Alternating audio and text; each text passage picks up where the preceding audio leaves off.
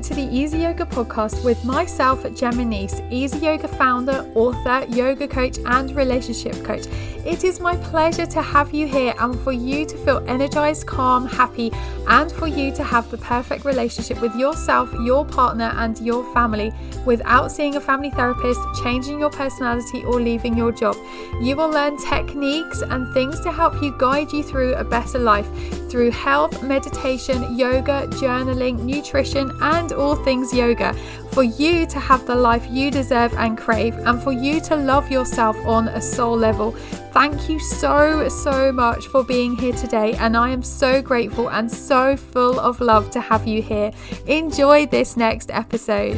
Hello everyone, and welcome back to another episode from Easy Yoga, all things yoga, well-being and relationships. And today I have a wonderful guest with me. His name is Bruce McKay, and he is the CEO and co-founder of Yoga Alliance Professionals, the UK's leading professional body of yoga teachers and training providers.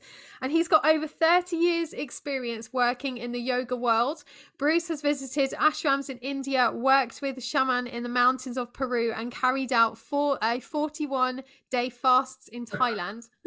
A yoga teacher and entrepreneur, Bruce owned the highly popular Edinburgh studio Yoga Union Yoga and established the yoga shop to source and manufacture quality, good yoga products worldwide. And it was in 2017 when Bruce sold both companies to focus his attention fully on Yoga Alliance Professionals, a membership organization that provides its members with the tools and resources and expertise to truly thrive in their career. So welcome, Bruce. Thank you for being here. Hello, Gemma. I'm so happy to be here. Me and the 4 dogs. Hopefully they won't kick off, make too much noise, but I'm so happy to be here. They're really cute. They're really lovely behind you. Watching, but keeping an eye on it. So yes, I want to know more about your Peru and the shaman and the mountains and things. How did you get into that in the first place? As in, how did you get into yoga and that area of... Oh, okay. So that's a long story. Funny, I was telling a story to somebody recently about this, about 2 tiny little things that seem insignificant that, looking back when you join the dots, probably were quite significant. And I'm going back to when I was 5 or 6. So I've got a vivid memory of having a phobia or fear of worms, garden worms. Oh, wow, really? And I remember, and where I grew up, we were sort of working class family, but we had a back garden and stuff. I remember getting the thought somehow to just dig a worm up, a big worm, put it in my hand and walk around the block for an hour until I no longer had the fear of this worm. And I did that. And then probably a year after that, we got taught how to tie shoelaces at school. Oh, yeah. And in those days, like your mum and dad used to tie your shoes, you go to school. Anyway, they showed us this way, make a bow, wrap it around, cut it up, whatever. I couldn't do it for whatever reason. I couldn't do it. And I remember walking home thinking, there must be a different way to do this. What if I just made 2 bows and kind of crossed them and pulled? Surely that would work. Yeah. And stopping halfway home, realizing that if this didn't work, I couldn't tie my shoelaces for getting home. And doing it and getting it to work and thinking, yes, this feels amazing. So somewhere there was stuff in me from early on. I don't know where it came from. My first insight to yoga was about 10-year-old. I remember my mum coming home, and obviously I'd started doing yoga and practicing yoga in the house, just in the living room, doing these moves, and me just sort of copying her a bit. Yeah. And really enjoying it. No idea what it was, didn't know it was yoga, just thought this is great. And then about a week later, and this just shows you the mentality of both children and kids. I must have been 10 or 11, so it must have been around that age of primary 7, puberty, that sort of thing. Yeah. And I've got a reason for saying that, as you'll see in a minute. So about a week later, 2 weeks later, my mum and dad were at a teacher-parent night. And I remember this teacher. I remember her name. I'm going to name and shame her. Kathleen Phillips, our primary 7 school teacher. She was quite intimidating. Big woman. We were always convinced she had a wig on, straight back here. And she had the meeting. And then the next school day, suddenly, randomly, she starts talking about this thing that Bruce does with his mum in front of the fire on the rug. Oh. And that age, you can imagine what people are all, Oh my God. I genuinely didn't know what it was. And I was quite shy and I was getting more and more embarrassed. I actually didn't know what it was. And she kept going on for about 5 minutes about this thing, and eventually said it was yoga, and like that was the end of the yoga career after that. It was like, you know, I was getting such a slagging from everyone. I was just like, okay, that's enough now. And then it was about 10 years later, something like that. I was working in corporate world, and a friend of mine had went to a class, and he was the only male in the class. And he kind of had a bit of a rugby build, quite a big guy, a little bit overweight. And he said, oh, you know, like, I feel a bit intimidated. I'm the only guy. Do you want to come along? I said, yeah, sure, I'll come along. And long story short, he ended up stopping after a couple of weeks. I ended up carrying. Oh, no. And interestingly enough, I always remember this story. It's like what never to do as a yoga teacher. This woman was an Iyengar teacher, and she's still teaching to this day and quite a senior teacher. What she kept doing in the class was, it was a class of beginners. So everyone was not very good in the class. And I was probably one of the worst, because when I was younger, I'd done bodybuilding and I was stiff and locked up and stuff. And she kept stopping the class. And my friend's name was Kevin. And she said, right, stop. Everyone come round Kevin. Like, Kevin, do that posture again. And she said, right, see what Kevin's doing? That's what you don't do. Oh, no. Kevin was like, oh my God. I'm not very good at this. I said, listen, Kevin, I'm worse than you. Everyone is shocking in the class. And he's like, nah, I'm just not enjoying this. And he jacked her in. But this woman did like something under me at this teacher, because she got me into like meditation and stuff. She introduced me to all the Thich Nhat Hanh, if you know the Vietnamese monk, Plum Village. And she introduced me to this concept of kind of holy people and saints. Talking about somebody called Mother Meera, who was Indian but based in Germany. And again, like about 10 years later, I randomly ended up working in Germany and meeting this Mother Meera, which is a whole other story. And it's funny how these dots join. So, so having kind of got into the yoga and being in corporate world, I applied for 3 jobs at the same time within this corporate company I was in. Yeah. One was working internationally, kind of IT based. One was sales, and one was just kind of pure IT, working in locally. And I got offered all 3 jobs. Wow. And I accepted the one that was going to take me traveling abroad, partly because one of the places they were doing it was in India. And so part of me thought, I could actually be working and living in India. As it turned out, they posted me in Germany, but that's a whole other story. Because I accepted that job, that particular job was in a different building. And a month after I started, a new yoga center opened up like across the road. And I mean like 10 yards across the road. You came out the front door of the office, crossed the road, and you were at this new yoga center. And it was tiny. And in those days, there was hardly any yoga centers. I think there was one in Edinburgh. It was an Iyengar center. And this one opened up was the Ashtanga. And at the time, that was just the right thing for me. I was high energy, quite stiff. So it got me moving. It got some heat in the body. And I remember going in, and it was the first center these guys had opened. And I remember going in saying, how much for a yearly membership? And they didn't have a clue. And they went something like £75. And so I remember being there 3 times a day. Yeah. Early morning class, lunch class, after work, 7 days a week. And so having done that solid for a couple of years, very quickly, quite fast. And then I was traveling backwards and forwards. But that was the start that really gave me that injection, that push. Immersed myself. I kind of went all in. And even though I wasn't very good at it, quite quickly, I improved. Difference. But once you notice the difference, it's easy. Then you're motivated, self-motivated. Yeah, self-motivation kicked in. And all sorts of things came out of that, because the Ujjayi breathing, I started adopting almost 24/7. Like, again, this, you were speaking off camera, but I was saying I've got this addictive personality. Like, I started practicing every second of the day, almost like mindfully, this Ujjayi breathing.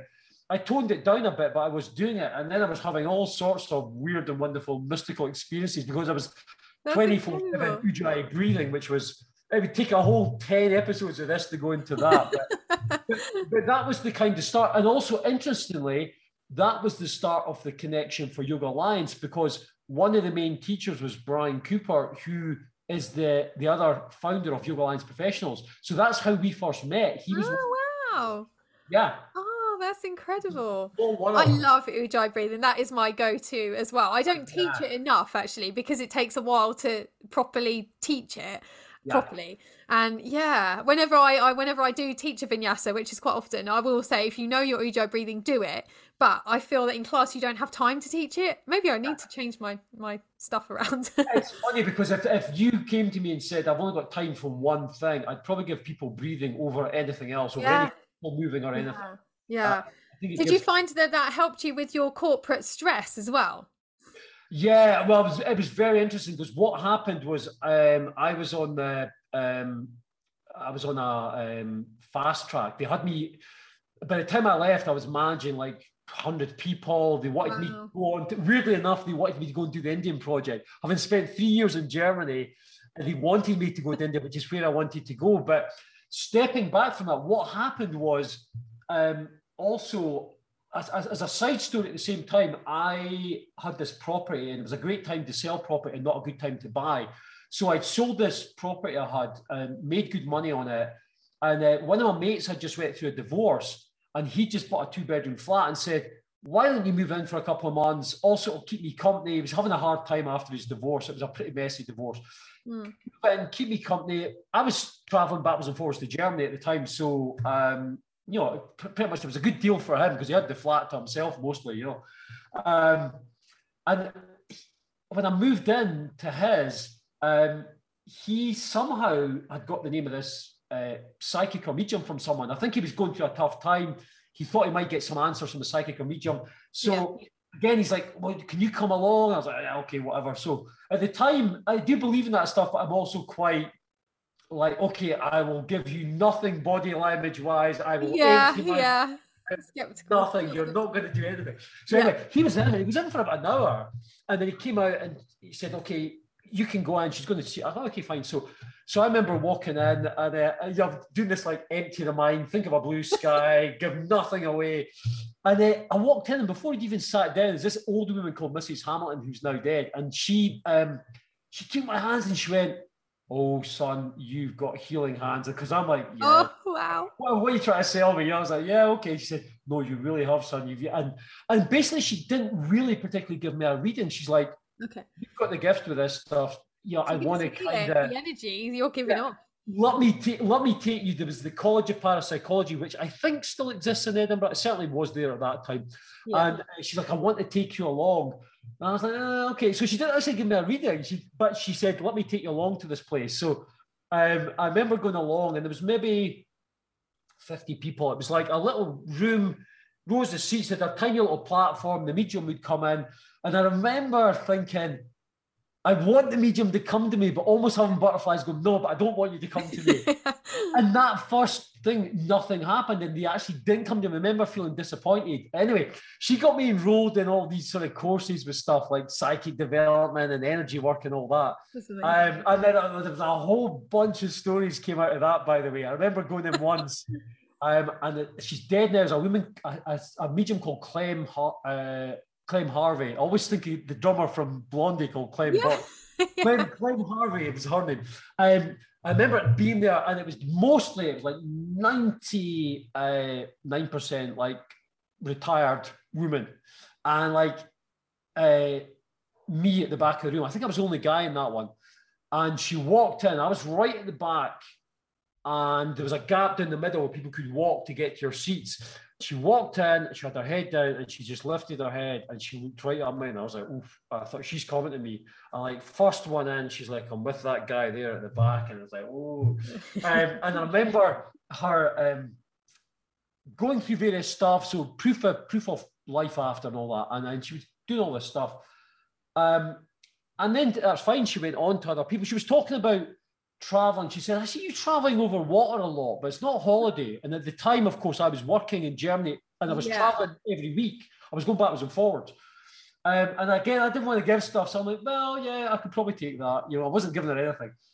And so at the end, she grabbed me on the way out and she said, can I have a word with you for a second, son? I was like, yeah, okay. So she said, and she talked about something about, be careful, you're going to see a red light. And whenever you see this red light, a flashing light, whatever wherever you are, whatever situation you're in, however safe you might feel, get out. Wow. Don't think about it, get out. And I was like, well, so at the time, when we worked in Germany, they gave us company cars. So we had company, whatever, BMWs and Mercs and stuff like that, quite fast cars. And of course, the Autobahn, no speed limit. And those days, I quite like driving fast and stuff. So when she grabbed me on the way out to clarify something else, I said, can I just ask, are you talking about like a police car or an ambulance? And she said, no, nothing like that. I don't mean like, it's not a siren. It's in the psychic world. You're going to see something, and whenever you see it, get out. Okay. So then weeks later, probably 3-4 weeks later, we were on this. I was seeing a girl at the time, and we were both at this training session at the college. Yeah. And they were giving us things like working with colour, working with sound, working with tarot cards, all that sort of stuff was in there. Yeah. And the particular thing was ribbons, coloured ribbons. And so we did that, and we went back to hers. Now, she had this tiny little one-bedroom flat. It's almost like you walk in the front door and you're in the living room. Tiny. Yeah. And then you have a spiral staircase, and you go up and you have a tiny bedroom and a tiny bathroom, which is that sort of thing. So we're in, and she was like, can I practice some of the ribbon stuff with you? So I remember, I was like, okay, so pick a couple of ribbons. I remember picking colours I didn't normally pick. In those days, I'd always pick like purple and green or something. Yeah. And I picked, for some reason, red and blue. And she was trying to do this reading. She said, are you cold? Now, these tiny little flats had central heating. They were like saunas, And I was like, yeah. No, I said, no, not at all. In fact, I am roasting. She said, God, I feel really cold. And I remember she said, I'm going to go upstairs and meditate. And she went upstairs. And I was just sitting downstairs, and her phone went and answered it, and it was one of her friends. And I knew her friend from work. And so I was just chatting away, having a bit of a laugh. And I said, oh, she's upstairs meditating. I'll get her to give you a call when she finishes. And I could hear this, my girlfriend at the time, walking about upstairs. Right. I could hear like footsteps and that. And so she came down about 10 minutes later, and she said, oh, I couldn't meditate. You were making all this racket on the phone. I said, oh, sorry, it was one of your friends. Here, give her a call back. And I said, anyway, you were making a racket walking about the room. And she's like, I wasn't walking about the room. I was on the bed. I was lying on the bed. I was like, nah, there was loads of footsteps. You were walking around. And she said, no, I really wasn't. I'm like, okay, whatever. So she goes to phone her friend. So I said, right, I'm going to go upstairs and meditate. So I go upstairs, cover my eyes, pitch black room, blinds are shut. I start the Ujjayi breathing. And I can remember like your third eye where I could see stuff the same with my eyes open as my eyes were closed. And I was up a mountain, I walk in this cave. The cave's covered in purple amethyst. Even now I can see it.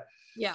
There's a big stone sort of, what would you call it, altar or something? I don't know, but long enough that somebody could lie in it. So I remember lying in it and the whole place filling up with mist.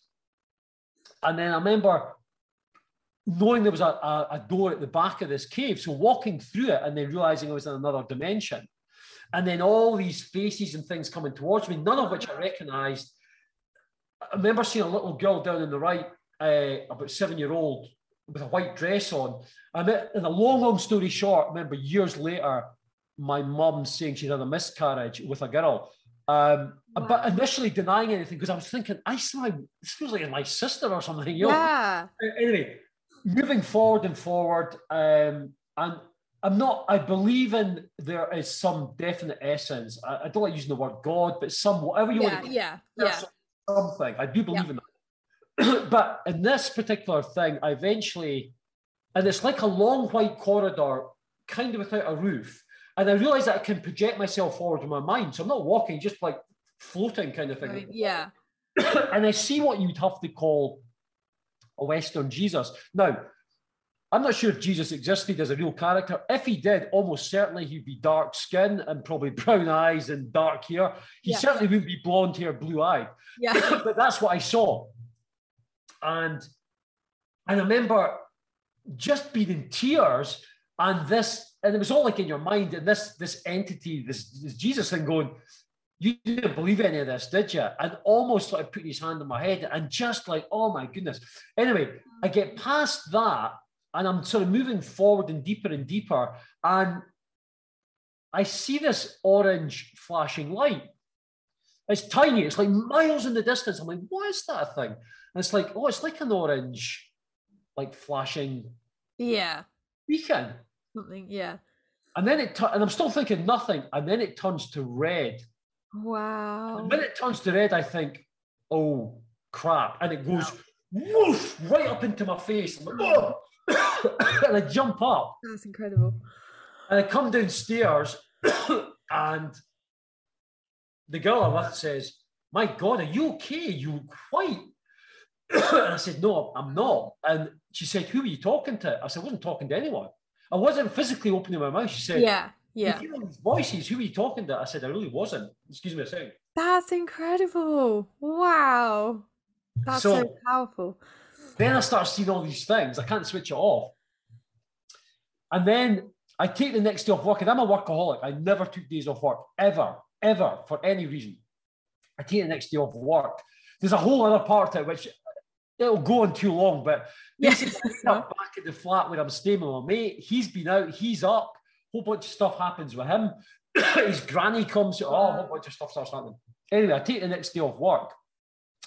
And this woman, Clem Harvey, the medium, had said, something's going to happen in the next few weeks at work that's really good for you. Okay. And I thought, promotion, big promotion. Anyway, I'm off work the next day. I go back and I get this email from the boss saying, can I have a meeting with you? I think, hey. Yeah. Promotion. I walk in. I'm like, yeah. And he said, where's your head at? You are all over the place. No. Basically, get your act together or get out. And I was like, and I'm really thinking he's about to promote me. I'm like, what? So anyway, long story short, the reason it was good was I kind of put all that stuff aside and I grounded and I focused and I got about 3 promotions and then back and I started the yoga shop and a whole bunch of stuff started happening. But that was the start of some really crazy stuff going on with that. That's amazing. That is really incredible. That is.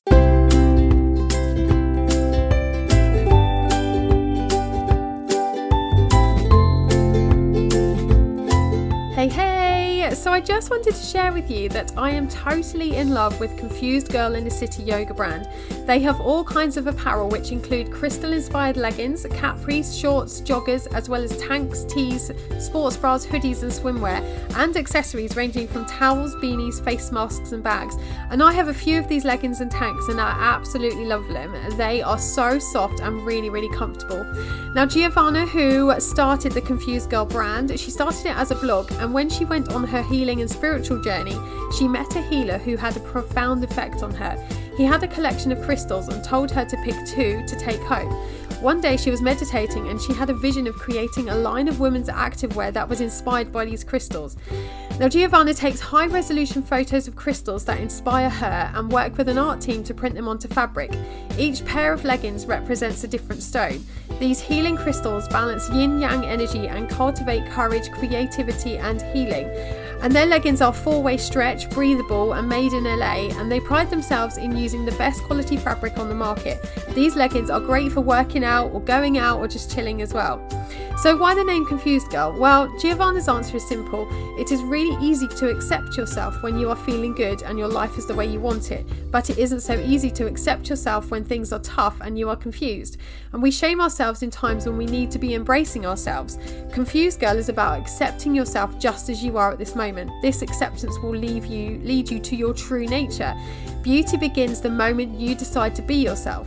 So you can see why I love this brand so much. So head over to the website today, which is confusedgirlinthecity.com, and use code YogiGemma for a 20% discount at the checkout. That's YogiGemma for 20% discount. Head on over now and check them out.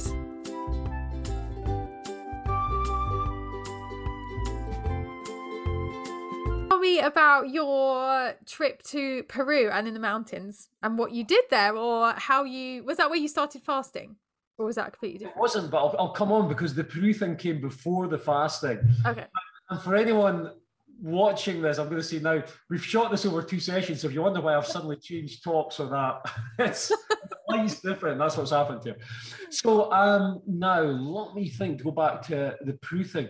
So what's really interesting is whenever I've listened to my gut intuition, something interesting always happens and it always morphs into something bigger. And I can see, looking back, that one of the dangers as you get older is you start living in the world and living by other people's rules, and you almost lose touch with that intuition, that childlike intuition. And I've always made it a thing to try and never grow up and listen to that childlike intuition. And this was one of those occasions. I was doing some yoga sessions at a place called Lendrake Lodge, which is in Scotland. Beautiful place. I've not looked recently, but I think they're still running it, a retreat centre. They did all sorts of things. And I can't remember if I was teaching there or been there. Anyway, I know the guy quite well, a guy called Stephen Mulhern, runs it with his partner, Victoria. And they were going on a trip to Peru, up the mountains in Peru, and there was just a very small group. And he was quite heavily into shamanism, and he'd went himself, kind of followed his gut instinct and come across the shaman up somewhere in the mountains and wanted to take a group over. Now, I wasn't supposed to be on it. And I sort of hummed and hawed, but at the time I was working in corporate world and I was running the yoga shop. There was that crossover period where I was kind of doing loads of things. And very last minute, somebody cancelled, somebody pulled out. And he phoned me, Stephen, and said, look, you sort of expressed interest in this. Somebody's pulled out. Do you want to come? We're going in about 4 days' time. And I was kind of like, oh, God. Anyway, I thought, yeah, why not? Let's do it. So we went and we headed off to Lima, the capital of Peru. And then from there, we headed up to Cusco, which is sort of starting to go up the mountains. I think, if I remember, Cusco is about 13,500 feet up. Now, wow. Cusco is quite interesting in itself because it's called the Village of Masters. Now, not masters in the terms of enlightened, but masters for anyone who's mastered their trade. So the way they used to live in Cusco was, you might be a master baker and I'm a master thatcher or roofer. So what would happen was I would put a roof on your house in exchange for you giving me bread for the next year. And that's the way these guys kind of work. And it was self-policing. They had obviously priests and spiritual advisors and guides in there, and they had shaman and shaman, which were the healers. And they had this little community, and it, in essence, it really worked. It was kind of self-regulating, and it was all a kind of exchange system, and everyone ended up looking after each other. And it's quite incredible when you look at it. That's amazing. Like it's gone back years and years and years, like we have. It's how we used to live. Yeah. Now, it's obviously become a bit more commercialized now, but not overly. And it's commercialized because it's a stopping off point if you're going to go to Machu Picchu, which is the ancient city, and it still stands, or the relics of it still stand there. Now, to get to Machu Picchu, you're going up over something called Dead Woman's Pass, which is at 17,500 feet. Wow. So for most people, you have to acclimatize. So Cusco's where you acclimatize. So generally, you'll go there and stay there for about a week or something like that, just to let your system, so you don't get altitude sickness. So we're there, and it's absolutely freezing when you're up that high. It really is. Wow, yeah. Staying in this sort of women's house, but it was like a sort of youth hostel, but it was just this woman had it, and there was no hot water, so you get up in the morning, it was this freezing cold shower, and it was actually a great way to toughen you up. You could see that if you lived up there for any length of time, you become super toughened up to the elements.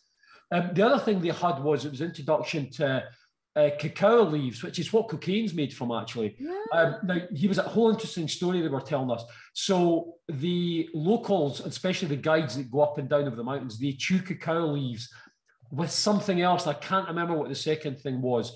And what that does is it stops the altitude sickness. Wow. And these guys, I mean, the guides, and most of them are really small, dark, weathered skin, and they would have like 10 rucksacks on, and they would be like running up and down these mountains. Incredible people. About 80-year-olds, it was phenomenal. And so we take this stuff, but anyway, what they were saying was the typical American government were starting to burn fields of the cacao to stop, or we're trying to control the cacao fields for cocaine, whereas obviously for these guys, they're not looking to extract cocaine from it. It's how they survive in the mountains. Yeah. And there's a real danger that they'll literally kill off these tribes living higher up because they need access to this. So anyway, there's a whole thing going on there. So we stayed about a week in Cusco, and we got introduced to this priest. And this priest was taking us around these ancient caves and doing all sorts of ceremonies. And the idea was that we'd go up through Dead Women's Pass, which would take about another week, up, down the other side into Machu Picchu. And then we're going to come back and do some shamanic ceremonies with ayahuasca, etc. So the whole trip, if I remember, was about 6 weeks, something like that. I can't remember exactly. So we're in Cusco with this priest, and he takes us into these caves to do these ceremonies. And we're doing these meditation and ceremonies in these caves. And at one point, you can hear these noises and you can feel just a definite change in the atmosphere. And he's like, oh, I think it's probably time for us to move out. So we go outside the caves, and about 100, 200 yards away, there's these, and about 6 of us saw this. I mean, and at this point, by the way, we haven't done ayahuasca or anything. We haven't taken any hallucinogenics for that. There's these massively tall, which from a distance, I've got to say, look about 12, 15 feet tall beings of sort of light, but you could see there was a figure, but like bright. Wow. 8 of them, and we were like, what is that? And then this priest was like, it's the ancients, they're just keeping an eye on us, they're just making sure we're not like desecrating the caves like that. It's like, don't worry about it, just, you know, sort of stay together. Yeah. Like, what is this? And what's weird is the whole group of us who went there, everyone ended up at some level having some form of success. So I opened all these yoga studios and did various things with business that was successful. There was actors there. There was a guy called Davey Heyman who's appeared in all sorts of movies. That's incredible. They were there to guide you and look after you. Yeah, there was a guy called Davey Hamilton who now writes for Hay House. And he was just a young guy when he was there, but he's written all these books. He used to be a scientist, and then he got into the metaphysical side. You'll find him on Hay House, Dr. Davey Hamilton. All these different people ended up going and doing things. It wasn't a huge group, there was about 8 of us, I think. So anyway, all these things were happening, and then we went and we did the walk to Machu Picchu. Now, when you're at that altitude, like I remember coming around a bend, and even although we stayed for a week, some of the group got altitude sickness and some actually had to go back down. Oh no. And we got up, and you've got this final ramp up to Dead Women's Pass, and it's probably only 500 yards or something, and it takes about a day. So at that level, like one step is like plodding through treacle. It's incredible. You think, that's just there, and it takes you not a day, but it takes you another get up there. But I remember we camped at the top, and one of the lasting memories is you're lying on your back and the sky's black, it's not blue. All these shooting stars, and it literally feels like you could reach up and grab them. You feel like you're that close. Yeah. Funny enough, I remember sharing a tent with that Dr. Davey Hamilton, who's with me. And we were like, wow, this is like something out of another world. It really was. And so we stayed up there for a night, and then we came down, spent some time at Machu Picchu, and we came back to Cusco, and then we did the ceremonies, and we're doing 2 ayahuasca shamanic ceremonies. And again, they took us up to this ancient stone circle, and it was really weird because we got there with these 3 shaman. One was the main one, and he had these 2 little apprentices. And he'd been in the jungle for 5 days mixing it up. So it's 2 different vines that get mixed. I don't know if you've done it or not. Oh, okay. And it comes back. So we're sitting around. It's like probably about a meter high, like a mini Stonehenge thing. Yeah. And we've got our backs against it. We've got these blankets, and we're there. And he's got a fire in the middle going on. And then before we start, the local police come, and it's essentially bribe time. Like, you shouldn't be up here. You're not allowed up here. What you guys? And they're like, look, everyone has to give them $10 each. It was just some bizarre thing. So what he thinks is a spiritual thing. And it's like, we've got to bribe the police. Okay, all right, okay. So we have to bribe the police.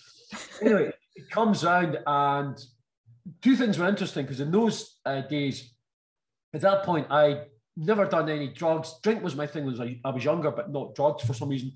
And I'd briefly smoked to try and look cool when I was young, but thankfully it lasted about 3 weeks and then never smoked. So what they did is they made you smoke tobacco. So tobacco's a medicine for them.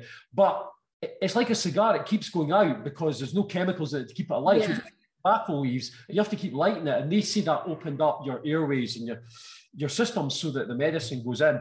So you do that, and then they give you this, the medicine's like brown sludge. I don't know have you had ayahuasca? No, have you? No. It's like brown, quite thick sludge. It's enough you can swallow it. It's kind of liquid, but it's quite thick. And you take it, and they ask you first, do you want to take it? Because once you're on the bus, you can't get off. Once you take it, that's it. There's no getting So we all take it, and it was really interesting. Some of the people, like I remember the actor Davy Hayman, who grew up in Glasgow, and he said, over the years, he put all sorts of things in his body. And he claimed the next day, that was awful. I've had a better hit in Glasgow, Other people were just traveling off to dimensions. The guy who wrote the books, Davy Hamilton, he reckoned he saw all these scriptures in the sky. Oh, wow. He came back and he was writing stuff down. Wow. Then he wrote books. It was interesting. One woman claimed that UFOs were taking her away. And what was happening was they were tripping, then they'd come back, and you're sending yeah. So this woman who'd never done anything, she was next to me and Davy Hamilton, and she'd be like chatting away, and you're slightly tripping, but she's probably not aware she's slightly tripping. Yeah. Oh my God, stop! It's here. There's an alien craft. It's going to take me. Poof, and she's off. And then she'd come back, and then so all this stuff happened, and then we got back, and a couple of people were like, that was awful. Nothing much happened, and the shaman really took offense. He's like, I'm going to go back in the jungle, make a stronger thing. Oh wow.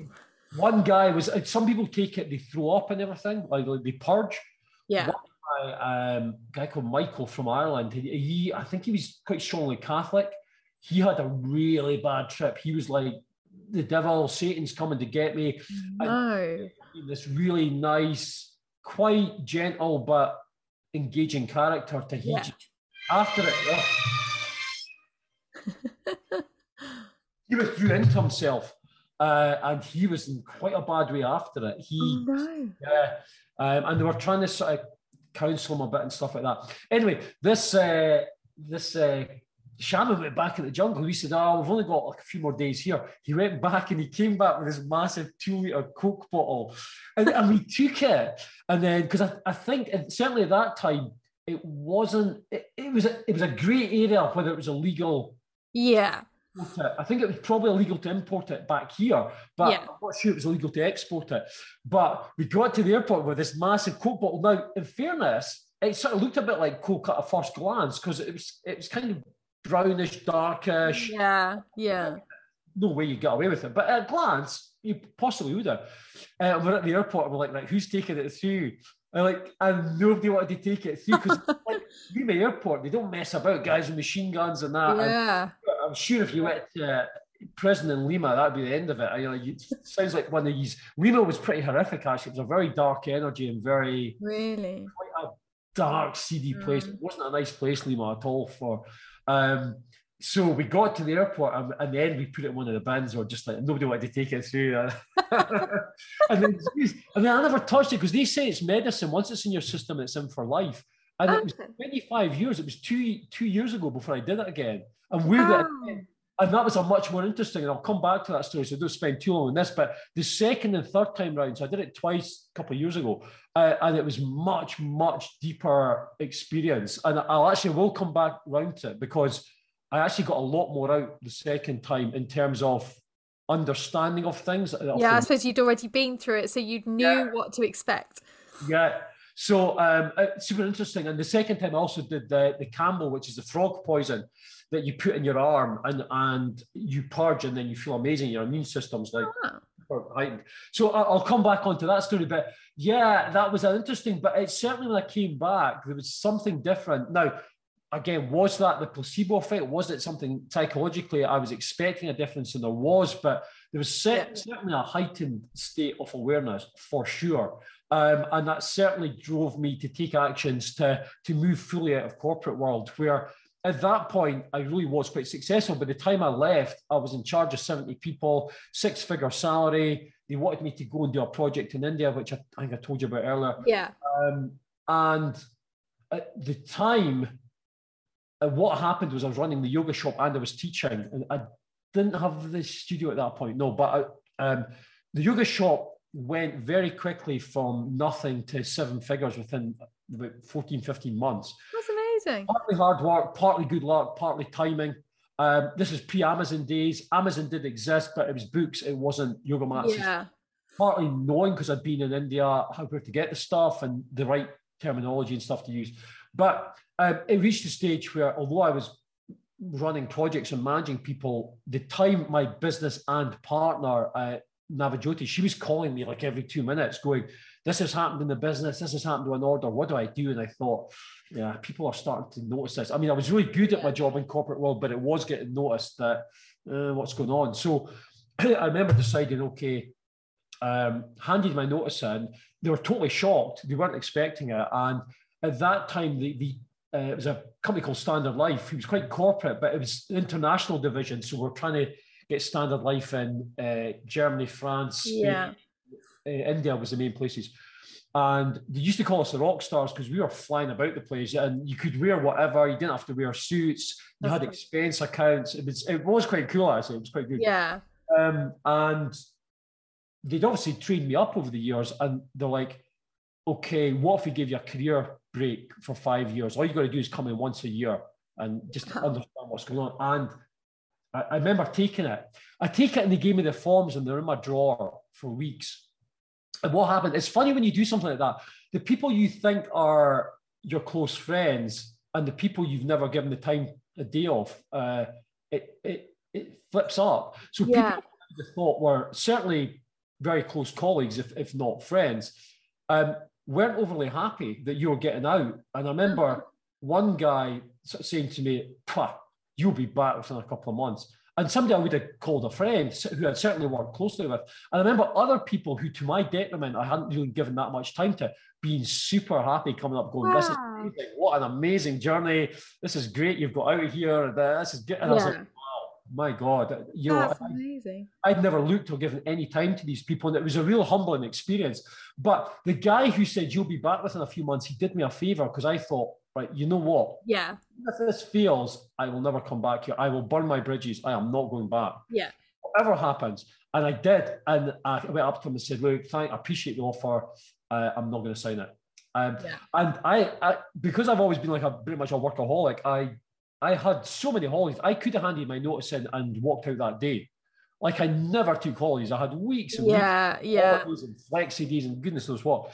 And they were like, oh, okay, can you just wait till we get somebody to replace you? We weren't expecting it. And I was like, okay. And it basically, long story short, it went on in like 5 months down the line. Wow.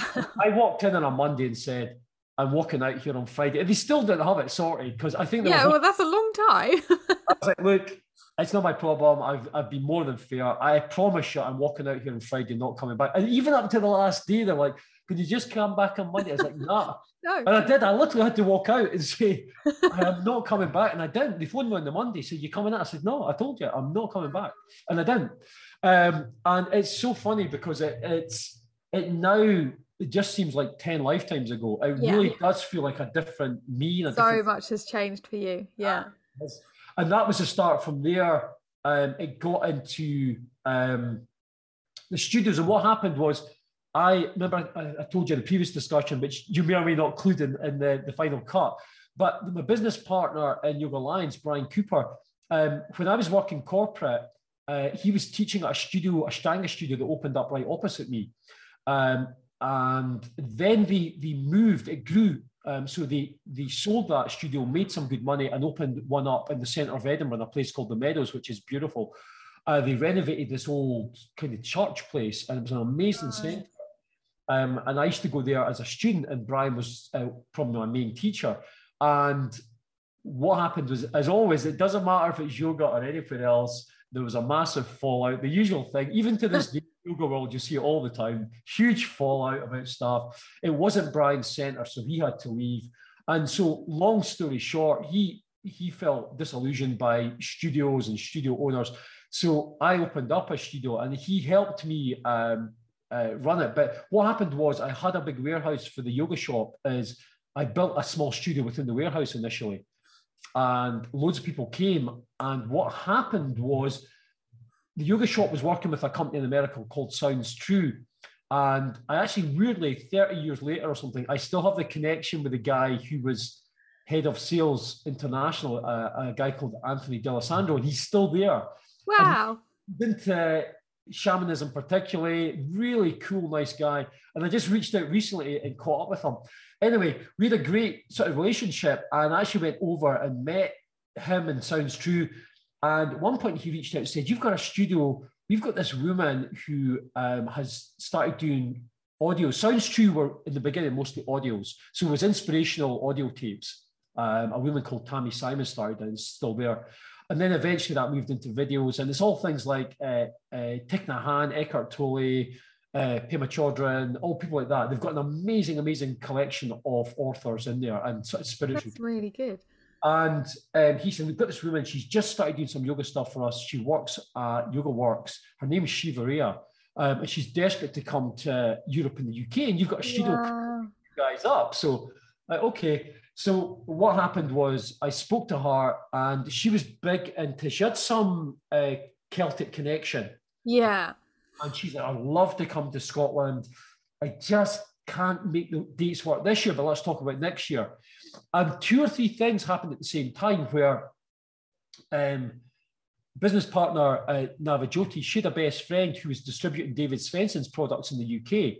And she was lovely, but she was all over the place. She wasn't a business person. She was all over the place. Yeah. It was like, oh, God, you know.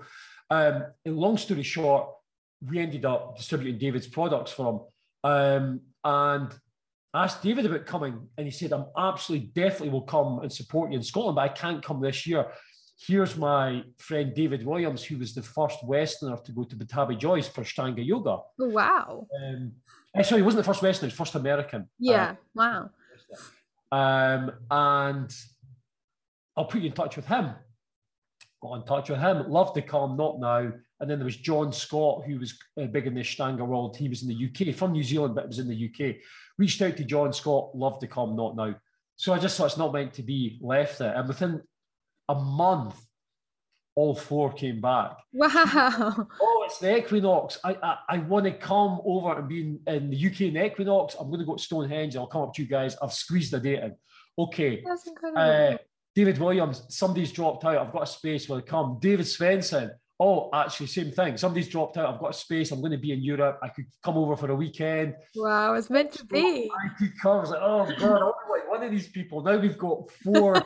We hadn't run events at that point, not proper events, international events. And the studio I had was fine, but it was tiny. So I was like, right, okay, let's first put it up and see if there's interest. Boom, we put Shiva Rea, David Williams, sold out in 10 days. Like 80 odd people in each. The studio I had couldn't take that. I'm like, that's okay, we'll find a venue. What I hadn't thought about was, because we hadn't run events at that point, was August. Now, August in Edinburgh, Edinburgh Festival. Yeah. Packed out, like everywhere we went. Come back September, you can rent the space. August, no chance. We couldn't find any venue, period. We've sold all these tickets, it's a sellout. Oh, no. And then even if we somehow found a venue, there was going to be no place for people to stay. And even if you did, what they do in Edinburgh is they quadruple the prices for the Edinburgh Festival. So like B&Bs and stuff, instead of whatever, 30 quid a night, it's like 100 quid a night just for the festival. So we're like, oh God, what do they do? What? And I remember in those days, most people, both in the little studio we had in the yoga shop, a lot of people paid cash. And they're like leaving cash lying about. So I'd do the bank run every day or two, take the cash up to the bank. And I remember a couple of times, this comes back to getting that intuition, kept getting a voice in my head, for lack of better words, like I'm not actually hearing a voice, but I sort of am in my head, telling me to drive back down a different route. And I thought, that's weird. Why am I getting the feeling I've got to drive down? And I ignored it. For about 3 or 4 times, I ignored it. And then one of the times I thought, okay, I've got a bit extra time. I'm just going to drive down the street. I don't know why. I get a feeling I've got to drive down this street. So I drive down the street. Now, you'd have to see this for this to make sense. So the studio ended up running Union Yoga. It was big space over 2 floors, but it was slightly back from the main road. In other words, it was sitting maybe 20 yards back, which means either side, unless you're right in front of it, you wouldn't see it. Yeah, okay. If you were 50 yards up the street, you couldn't see it. If you're 50 yards down the street, you couldn't see it. And 100 yards down from where the entrance was, there was traffic lights. So I'm driving down the street, nothing, and I get stopped at traffic lights, and I get stopped right outside this building. Now, 20 yards back or 20 yards forward, I wouldn't have seen it. Yeah. I was sitting, and so I had a big massive glass window reception area. And I'm sitting at the lights, and I'm looking, I'm thinking, God, that would make a brilliant reception area. I wonder what's above it. And there was no to let sign. There was nothing, but it clearly looked empty. Yeah. And I thought, that's weird. I wonder. And the voice like, drive in. So it's a big car park. So I thought, okay, drive in. And so there's like a basement, ground floor, first floor. The reception I was looking at was on the ground floor, and it looked like there was a big space above it, but I couldn't see it. So I drive in. On the ground floor, big shutters up, there's a printing press. So I stop going, a couple of young guys, hey guys, do you know who owns above? And they're like, yeah, it's the printers who own this. They're down in the basement. Go and see them. It's empty. They might, whatever. So I go up, go down, get the guys, go up and see it. It's amazing. At that point, it's carpeted, but it's all natural light. It's about 2,500 square. All lots of windows, lots of light, lots of sun coming in. It's like, oh, this would be amazing.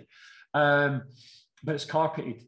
And then they've got a back bit, and they said, yeah, we are going to put this up, but we want somebody to take both bits, down below and above. And down below was about 2,000 square feet, not as nice because it was on ground floor. So anyway, look at it, and I said, listen, would you consider, I think it'll work, but would you consider letting us try an event there? Would you rent it out to us for, we've got these 2 events? Yeah. And they said, yeah. They said, okay, but you have to deep clean it. You have to clean the carpets and that. So we said, right, okay. So we did that. We ran the events, and even with this sort of crappy carpet, they're massive success. So here's a lesson in business. I always, because I was sort of fresh out of corporate world, I just kept pushing and pushing to get the price down, because Yoga was a charity. It was a genuine charity. We set it up, and at one, I got the guy to agree to only taking the top bit, not the bottom bit. And there was 2 brothers, and one guy was really cool. The other one was like super hardcore business, and I was dealing with this sort of cool guy. And he said, well, okay, we'll give you a top bit. And I got him down, and I just pushed him one step too far. And I think he must have jumped in, and he said, nah. And he went all the way back up to the full price and said, nah, we want this, and you got to take both. And I was like, damn. Oh, that's really annoying. I was trying to backtrack, but I haven't done it. I just pushed him too far. And so I thought, no, it feels right. I'm going to take both. And everyone was like, don't do it. It's too much. It's too big. It's too big. And I thought, I'll move the yoga shop into the other bit. Run the. Anyway, took it, put a bamboo hardwood floor down. Even that, I tracked this company down. Those days, now you can get bamboo hardwood anywhere in the UK. Yeah. Those days you couldn't, and it was this place in Holland. And I got them on board with what we were doing with the studio. And at that time, there was hardly any studios in the UK. There was Tri Yoga was there. Can't even remember if the Life Centre was there in London. Maybe not. But virtually no studios. Certainly none doing big events. Tri Yoga was doing big events, and we were the second one. So what happened long term was teachers would come over and go to Tri Yoga in England and come to us in Scotland, and it worked really well for a long time. And then Life Centre came in and a few others, and got the hardwood floor down. It was a stunning space, and long story short, it really, really worked. And we just put all this energy into it, and it was incredible. Again, very, very quickly, it was successful. Yeah. There was nothing new. I think there was the Yenga Centre that had been around for years, but they were quite closed shop. And we came in my Ashtanga, and the Ashtanga was quite accessible to people, especially younger crowds. Yeah, they loved it. They loved the set sequence. They loved the almost gym-like workout, which felt like they were getting a kind of workout. So it just really, really worked. And that was the start of like 20 odd years of. That's amazing. Yeah, it was, and then all these big teachers came, and I mean, it was, and then we diversified. Dhamma Anna Forrest, Donna Holloman, Donna Farid. It wasn't just a whole bunch of people came, and it became a real hub. Yeah, in the centre of Edinburgh. But what's interesting, all those big name teachers I had over, most of them didn't run a studio, and those who tried it for a while and stopped it because it's literally 24/7. I remember in the early years, we were open 365 days in the year, including Christmas Day, New Year's Day. We just never shut, but it takes its toll on your own practice and everything else. It's, and if you look at it, it's certainly not, I mean, it was a charity, but it's not, if you look at how much you're getting for the hours you put in, it's less than wage. And if you've got, I was okay because I had other income streams like the shop and Yoga Alliance and various things that helped, but it wouldn't have worked if it was just on its own because it's just too much, you know. Yeah. But it's fantastic. It's strangely, it's like so many things you don't know what you've got till you've gone. So when I sold it and retired from it, so many people came up and said how it had changed their life, and they never said anything up to that point, because sometimes you just feel like, God, I'm working all these hours. Does it And people were like, it was just this sacred space where I could switch off from the world, switch off from my problems. It wasn't even necessarily about the yoga. It was just the space. Yeah. And at the time, my partner, Victoria, who we're still good friends, we were together for a long time. She pretty much ran the studio a lot, and she lived in ashrams for years. So she ran it like an ashram, had it super clean. The energy was super positive. She used to play chants in it and everything, and it was an amazing energy. And people felt that when they walked in. So much more than particularly the teachings. That was what I think was behind that, Yeah. So then what made you shift over to Yoga Alliance? Yoga Alliance, well, we were in that space I was talking about with Union Yoga. We had Union Yoga and the yoga shop.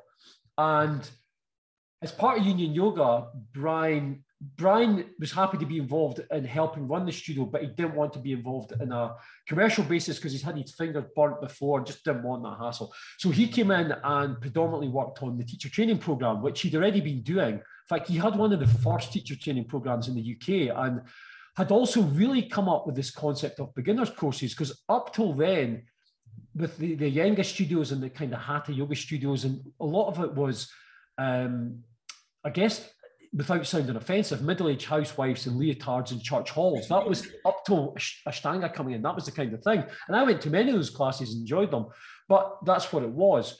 And then when he was involved in the earlier centre, he came up with this concept of beginners courses. 8-week beginners courses is a structure. We'll take you from here to here. And he came up with weekend workshops and the teacher training program over the course of a year. So his job was running the teacher training program, and I was working on the day-to-day studio and bringing in international teachers for events. And the combination of Brian doing the teacher training and the international events, the overall feeling from yoga teachers was that the quality of practitioners was dropping quite a lot. And people applying to do the teacher training course, the level was way down. So even back in my day, what would happen was you'd practice usually with the same teacher for maybe 6, 7, 8 years. And then the teacher would go to you, hey, Gemma, I think you make a great yoga teacher. Or what happened in my case is one of my teachers asked me to cover one of their classes. And I'm like, what am I going to do? And they're like, practicing doing this for 8 years, you can do it. And luckily it was a gym, because there's a whole story about that. I went into this gym. Now, Ashtanga is a set sequence. And if you do the whole primary season, it's an hour and a half. And so latterly, when I was teaching beginners courses, in the first week, we'd do a little bit of breathing, we'd sit, we'd break down the first sun salutation, and that was it. So I went into this first class, having never properly trained, and gave them about 2/3 of the Ashtanga sequence, thinking I hadn't given them enough, absolutely killing them. Thankfully, it was a gym. So gym, it was a lot of like young, kind of like full of energy, honed up individuals who weirdly loved it and came back next week. But in hindsight, it was ridiculous, And I actually walked out thinking, oh God, I've not given them enough. Will they come back? It's like, and I've absolutely slaughtered them, So it was quite funny going back. But what happened was when we're running these courses, we felt, people now are doing it for a different reason. Instead of being taught by your teacher organically, you should think about this.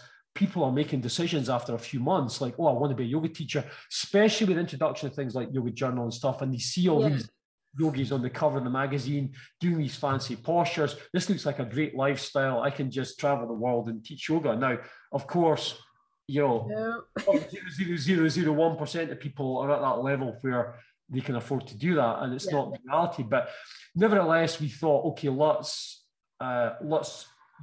see how we can address this. And it was Brian who came up with it. He got in touch with the American Yoga Alliance and asked about, look, we can see what you've done in the US. We want to do something similar here. Can we partner up? And they said, we don't want to have a formal partnership, but we're very happy to walk you through what we did and what the process was, and we're happy to help you. And we actually had the guy at the time, they've got a sort of committee, and they have like a head of the committee. I don't know what you'd call it, but each year, every couple of years, they get voted in as the kind of the head. He had Scottish relatives. Stephen was his first name. I can't remember his surname, but he had relatives in Scotland. And he dealt with Brian quite a bit. And then he said, look, I'm going to come over in the next 6 months and visit some relatives. So why don't I come in and work with you guys? Great. So he gave us the structure and what they'd done. And we set ourselves up as Yoga Alliance UK, and we had it set up, and we had everything in place, and we got insurance and all sorts of things. Anyway, about 6 months later, this guy dropped off the radar.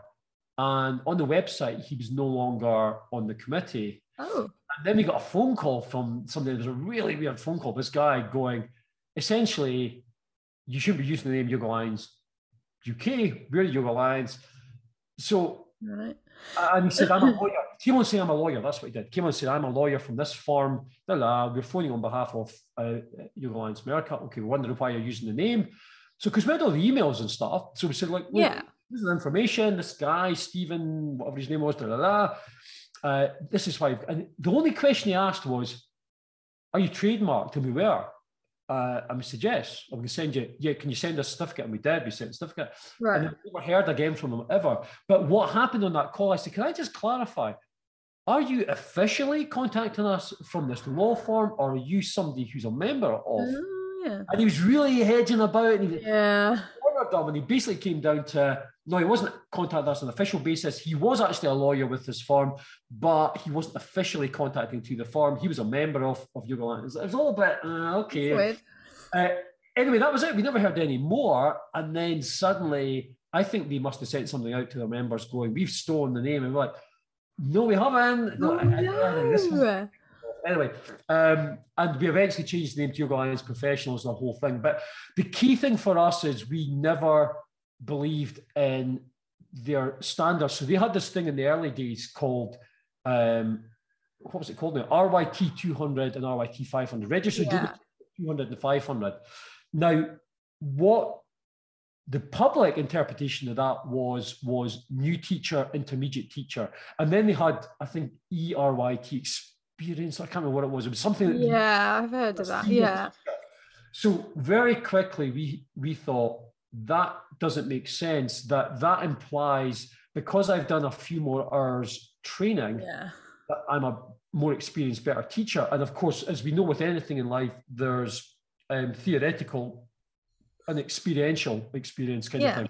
And until you've actually taught live, that's where you get the real experience. Yeah. We changed our thing and said, no, we've got yoga teacher, experienced yoga teacher, and senior yoga teacher. And to get up to the next level, you have to have done so many years and so many hours. So to get to even the experience level, you need 4 years and 2,000 hours.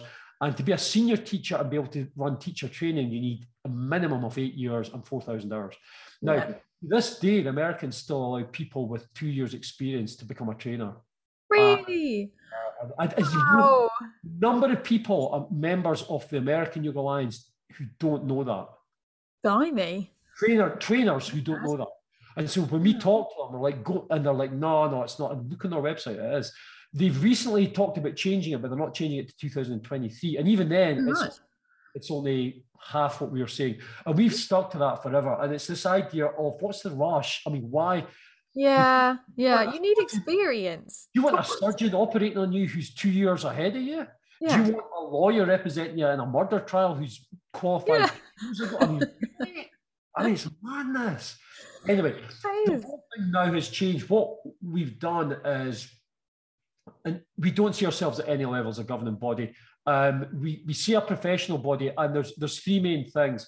We see that a lot of yoga teachers struggle with the business aspect, because a lot of people are, it's a passion thing. You do it because and you don't have much of a business head, but you want to make this your full-time or you want to make a living out of it. And there's this big fear, peer pressure thing around money, that yoga teachers should make money. And it's strange, because any other industry, even if you were a fitness professional or a massage therapist, people have no problem money. But yoga teachers, this thing of, oh my God, I shouldn't earn money, I'm a yoga teacher. And of course, you've spent all this time and money qualifying. You need to continue developing and growing and educating yourself, and you need to feed your family, pay your mortgage. So it's such a bizarre world. It is. That people will easily pay 10, 12, 15 pounds for a fitness class, but but won't. For a yoga class, it's kind of strange. Anyway, so the purpose of Yoga Alliance Professionals is to be there as a support group, most definitely have a career path which guides you. So there's this concept of the two major human needs. There's 6 main human needs that we all have, regardless of gender, where you live, how old you are. And most of them are kind of around survival, like certainty. Most of us want to have certainty, so you don't have the fear thing. I know what's going to happen. But if you have too much certainty, you want variety, and then you're bored. Then you're like, oh, well, I want a bit of variety here. You want recognition at some level. Most people want recognized. Weirdly, most people in their career, it's not about money. Yes, money is, to a certain extent, gives you freedom, is an enabler, but people want recognition for doing a good job, and people want connection/love. That's the 4 main ones. Yes. Then there's 2 bigger ones, which is what makes you feel good about yourself is growth. When you get a sense that you're growing as an individual, then it's a good feeling. And then the top one, which I guess is the spiritual one in a sense, is serving something bigger than yourself, like yoga. So it's helping others. Serving something bigger is there. So this career path looks at those top 2 of growth and development. Like, if you want to keep serving others, you have to keep growing as an individual. Yeah. You can't just qualify and then you could for a bit, and then quickly your students will outgrow you, sort of thing. So you continue to grow and develop. So there's these 2 elements continue throughout the career path of serving, which is giving back, and growth and development. And what happens as you move up the career path is the ratios switch. So in the beginning, your serving might be basic yoga classes, and you're still doing a lot of growth and development yourself. You're going to workshops, you're doing further training, all that sort of stuff. You might have a mentor. And as you go up, there's a certain point in the middle level, the experienced yoga teacher, you're both giving back. So at an experienced level for us, you can mentor younger yoga or less experienced yoga teachers. And you can also have a mentor. So you're kind of in the middle. And then as you become a senior yoga teacher, a lot of it is you giving back to the community, giving back to the world, and a little bit of growth and development. That's still continuing. Yeah. So there's this lovely model of giving and receiving that continues. And we sit in the middle of trying to connect people, enable people. Here's members who want a coach, who want further development. Here's members who offer that, and we're connecting you guys. So creating this community that's there to support you. That's the second thing we found, that a lot of people don't want to feel they're on their own. So a supportive community that, hey, you're not on your own. There's other people, and we can also help you and guide you.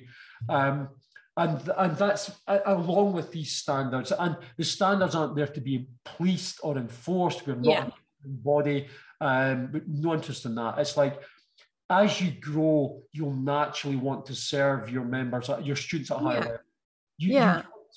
Like, one of the things we just brought in is getting trainers to commit to support students in the first year. So I know from business that most businesses go out of business in the first year.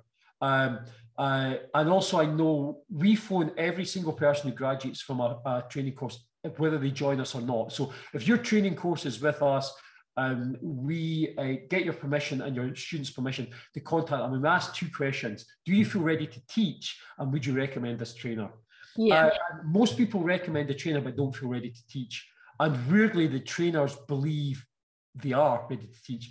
And so what we've got commitment for moving forward is the basic foundation course, support them in the first year, even if it's doing a group Zoom call once a quarter, just to go, how are you getting on? Because you know yourself, I mean, I've taught for 25 years, the training world experience of teaching, where everyone's more or less at the same level, they're reasonably fit, they're reasonably flexible, and then you go into a world where people have got illness, disability, it's a whole different ballgame, and most people suddenly go, oh my God, I can't teach at all. So that trainer there just to support them, perhaps offering some further training development workshops in that first year, and also having a bit more of a stronger pre-course and lead up, where you get people into the right emotional, mental and physical state before they do the course. So that sort of thing, that's the essence of what we're trying to do. That's really good, because I found I've been practicing for 15 years, but teaching for 8 years.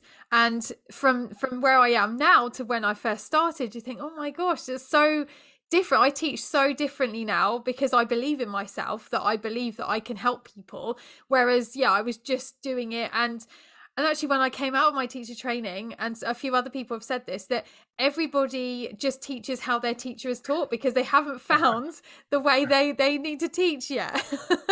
So you get like 10 other people with the same teacher.